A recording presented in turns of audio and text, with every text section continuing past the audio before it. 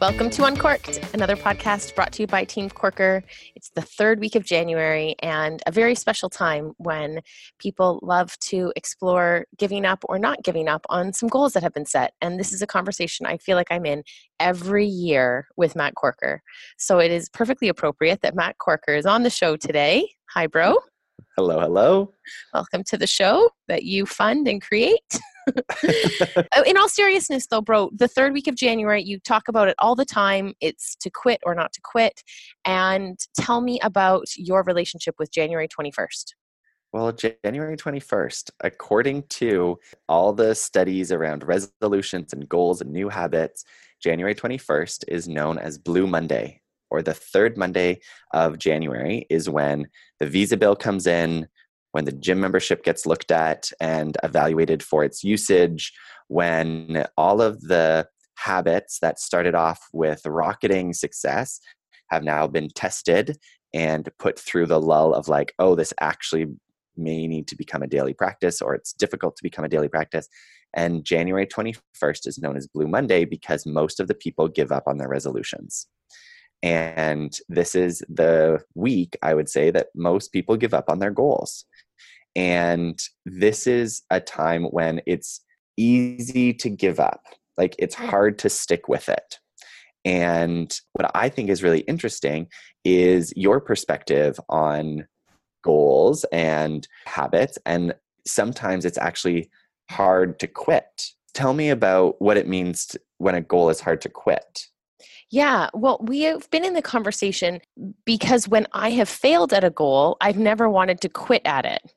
And it's often people are like, well, when are you just going to stop X, Y, or Z? Or you miss the by when of the goal. The goal hasn't changed. It just might have taken me longer to get to the goal, or I might not have reached it yet.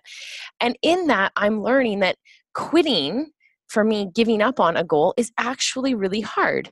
In the same way that quitting smoking is really hard.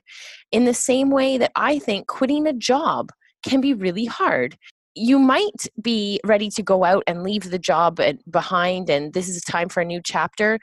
Yet there are some things. There's creature comforts. There's, you know, how to get from home to the office. You know where you like to go for lunch. You probably work with some people that you quite enjoy working with. And I think the other side of quitting, where we acknowledge that quitting is hard, is it just adds for a different conversation. And then it says, to me, if it's hard, will you stick with it, or will you quit? You know, what side of the quitting conversation are you on? And I would not argue, but I would suggest that you're not a quitter either.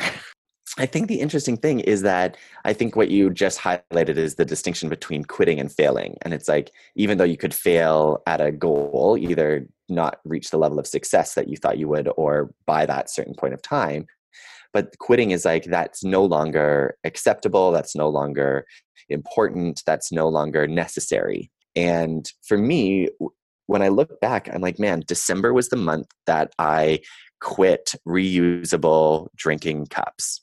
Yes. And this was a month that I felt that I needed assistance. And what I got was a new reusable mug that I take with me pretty much everywhere. Shout out to Chad finding the Kinto reusable mug. Anyway, we'll link below because Kinto, I'm all about it these days.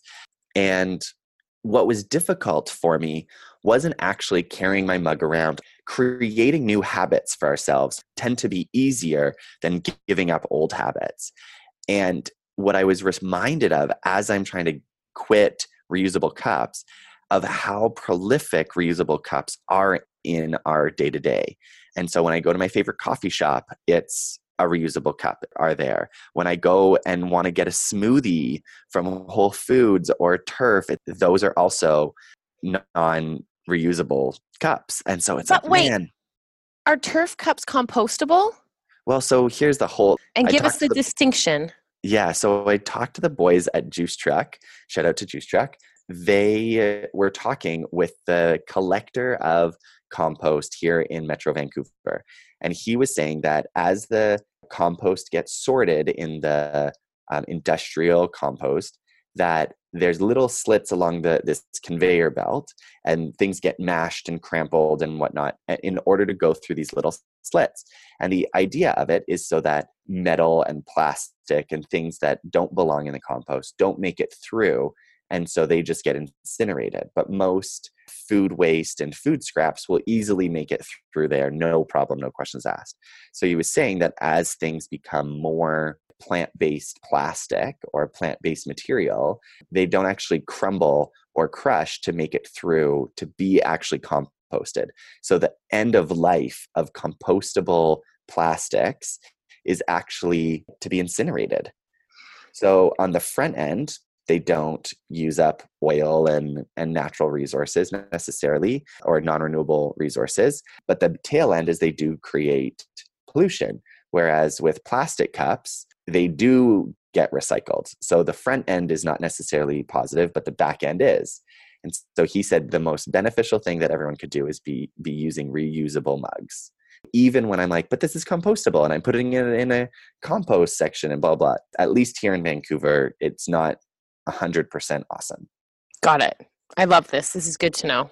You're And quitting mugs. so I quit mugs, and I was just reminded that since they're so prolific, that it's not actually my behavior that makes it difficult. It's other people's behavior that makes it difficult.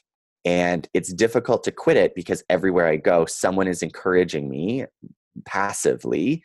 And I'm like, man, and when I forget my mug, I feel like, oh, I really wanted a drink today on my way to work, and I won't be able to. And so there's these pains of feeling like I'm missing out on something. and I really relate to, it's difficult to make a new habit. In this case, quit an old habit. Right.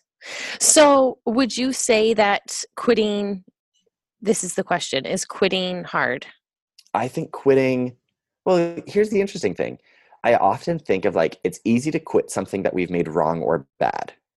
If you want to quit your job, it's easy. If it's like, it's not the right job for me, I hate it, I don't like my boss, blah, blah, blah. Something is wrong or bad about it. Easy to quit. If I still think highly of it, it's difficult to quit. And I Yeah. have watched people who love their team and they're so passionate about their team stay working for horrible people because it's the whole situation isn't wrong or bad. It's like they look around, they're like, it's 80% okay. And I can settle for 80%. Quitting is difficult when the goal is still valid. Quitting is difficult when the goal is still good. Tell the story of quitting when you had food poisoning overseas. Oh gosh, yeah, I've told this story that I was going to try to do the swim of this Ironman and really had just spent the evening puking my guts out and thought I was done. There was no way I could get on the bike, and I wanted to get on the bike literally just to ride back to where I was staying. But the reality was I got on the bike and rode 110 kilometers because I just didn't know how to quit. I didn't know how to get off course. And I'm in the middle of Frankfurt, Germany, and I didn't know how to ask someone to put me in a car and get me off. So I just kept riding my bike. And in the back of my head kept thinking like, will this day turn around? Is it worth it? Can I keep going? Instead of just, how do I quit? Yeah. I was riding so slowly. And, another example as it relates, frankly, to a bike ride is over the holidays, we were on the Big Island and I really wanted to climb the volcano, Mauna Loa. And people thought it was pretty crazy and it was going to take a long time. And there were so many unknowns. I didn't know the road. I didn't know what it was going to be like. We were climbing to 13,000 feet. I was by myself, except for our awesome mom who was going to sag with me. People kept Which saying, means like a support vehicle for anyone support. who doesn't do Yes. triathlon. And the thoughts were, go start. You can always quit. So I would get to 2 hours and think like, oh, I could quit now. No one will care. No one knows. It's just me. And they were like, if you start getting lightheaded, just quit because altitude is a thing. And it got to a point where I was like, well, I'm here for a memory, and my memory, I can't be. I quit at 4 hours or I quit at 8,000 feet. But it was real for me in the realm of no one knowing, of no one being around, of no one else caring. I wanted to ride my bike for 6 hours that day. It really didn't matter how I rode 6 hours. I could be riding on the flats in circles. And coming down to, I guess, your point of like the goal really mattering. And also for me, it's how much do you care? Yeah. And I said this last year, I'm going to say it in 2019. Hot damn, I think caring is cool. And I think caring means I might not quit. It means I'll tell you that quitting is really hard. It means I'm willing to look myself in the mirror and say I need to do things better or differently to stay in the game and to not quit. And this is super relevant and as it relates to work, because it's very easy, and it's probably one of the number one conversations that I'm in all the time about how it's my boss's fault that I want to quit my job. And people want to talk to us about new jobs because of their boss. And on the flip side, people don't talk to us for new jobs if they love their boss. And it's that straightforward. And this is timely, and I'm going to plug it because I can't help myself that this Wednesday is the deadline for the first cohort of the Facilitated Manager Start Line program of 2019. And I just have to go here with you, bro. Tell me about the Facilitated Manager Start Line, and if this could be our one offering to help people stay in a job and shift their perspective of it not being their boss's fault about why they don't like their work, or about being the leader that people will stay to work for, which I think is much more important. And that to me is like the latter thing that you just said is kicker for me is we want to create more leaders in the world that people want to work for. So Absolutely. you want to know how to kill the recruiting industry? It's hire and train more great managers. Boom. And there's enough recruiters to steal your top talent. So you better start trying to actually develop their skills and create the ripple effect of retention. The Facilitated Manager Start Line, I get super passionate about it, not only because it brings together people from multiple different organizations. So you're learning from people outside of your own organization and hearing how they're handling their manager conversations. But it's also because we get to check in with each other along the way. And out of all of the online training programs, what we see is that 92% are incomplete. So if you do your own online training program, if you sign up for that 12-week course that's self-directed, it is very unlikely that you're going to complete it on your own. Any form of accountability begins to decrease that stat. So more people complete it with more accountability. So for us, we join together in video calls 4 times to make sure people feel supported, connected, and that the material gets applied. And I really love this because it's an opportunity for us to also give back to One Girl Can. And the One Girl Can Society is an organization that works on ending and breaking the cycle of poverty and gender inequality in Africa. And through the number of managers that have gone through the Manager Start Line program, we donate a percentage of profits to One Girl Can. And we've now supported 2 women going into university with scholarships. And it just warmed my heart. We got a letter from the society to let us know that one girl is studying aerospace engineering. And the fact that managers are investing in themselves will have a ripple effect, not only in their organization, but also in their greater community and all the way to Africa. And this is just my favorite program to run. And I'm so excited for this next cohort. It's seriously work on purpose. And I just have to plug, maybe because one of your ex-girlfriends is now an astronaut designing apparel to land on the moon. Is that why you're really into this One Girl Can? We never dated, but that's... Oh, she was beautiful. She is Shout out to beautiful. Cody Page. I love you, Cody. What I also wanted to add, though, that makes the Facilitated Manager Start Line program special and timely at this time of year is it is not relevant on your entire organization going through the program. You don't need a large learning and development budget. You frankly don't even need approval from anyone in your organization. You can sign up, your company can pay for it, you can pay for it. This is called investing in yourself to be the leader that people won't quit on. And I think that by taking this away from making it anyone else's responsibility, people say, how do I create a legacy? How do I set myself up for the next job?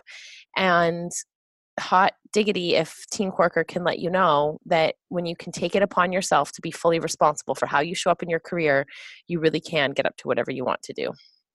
Amen. Let's wrap it up on that, Steffer. Hot dang.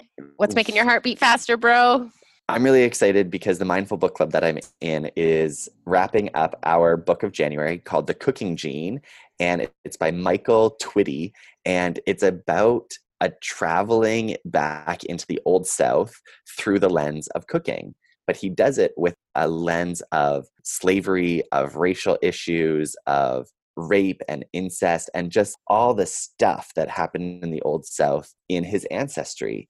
And he does it in a way that mirrors why black-eyed peas are a critical part of that story, and why are grits a critical part of that story, and tells this story of the power and the experience in the kitchen in a very historical, autobiographical sense. So it's a really interesting read. That's so cool. On the flip side, I've created Goal Club, not quite a book club. And Goal Club will get together on the last week of every month. And it's about not quitting and celebrating all of our goals. And what I realized was when I set goals, there were always a couple that fell off the end, and I made it okay for them to fall off.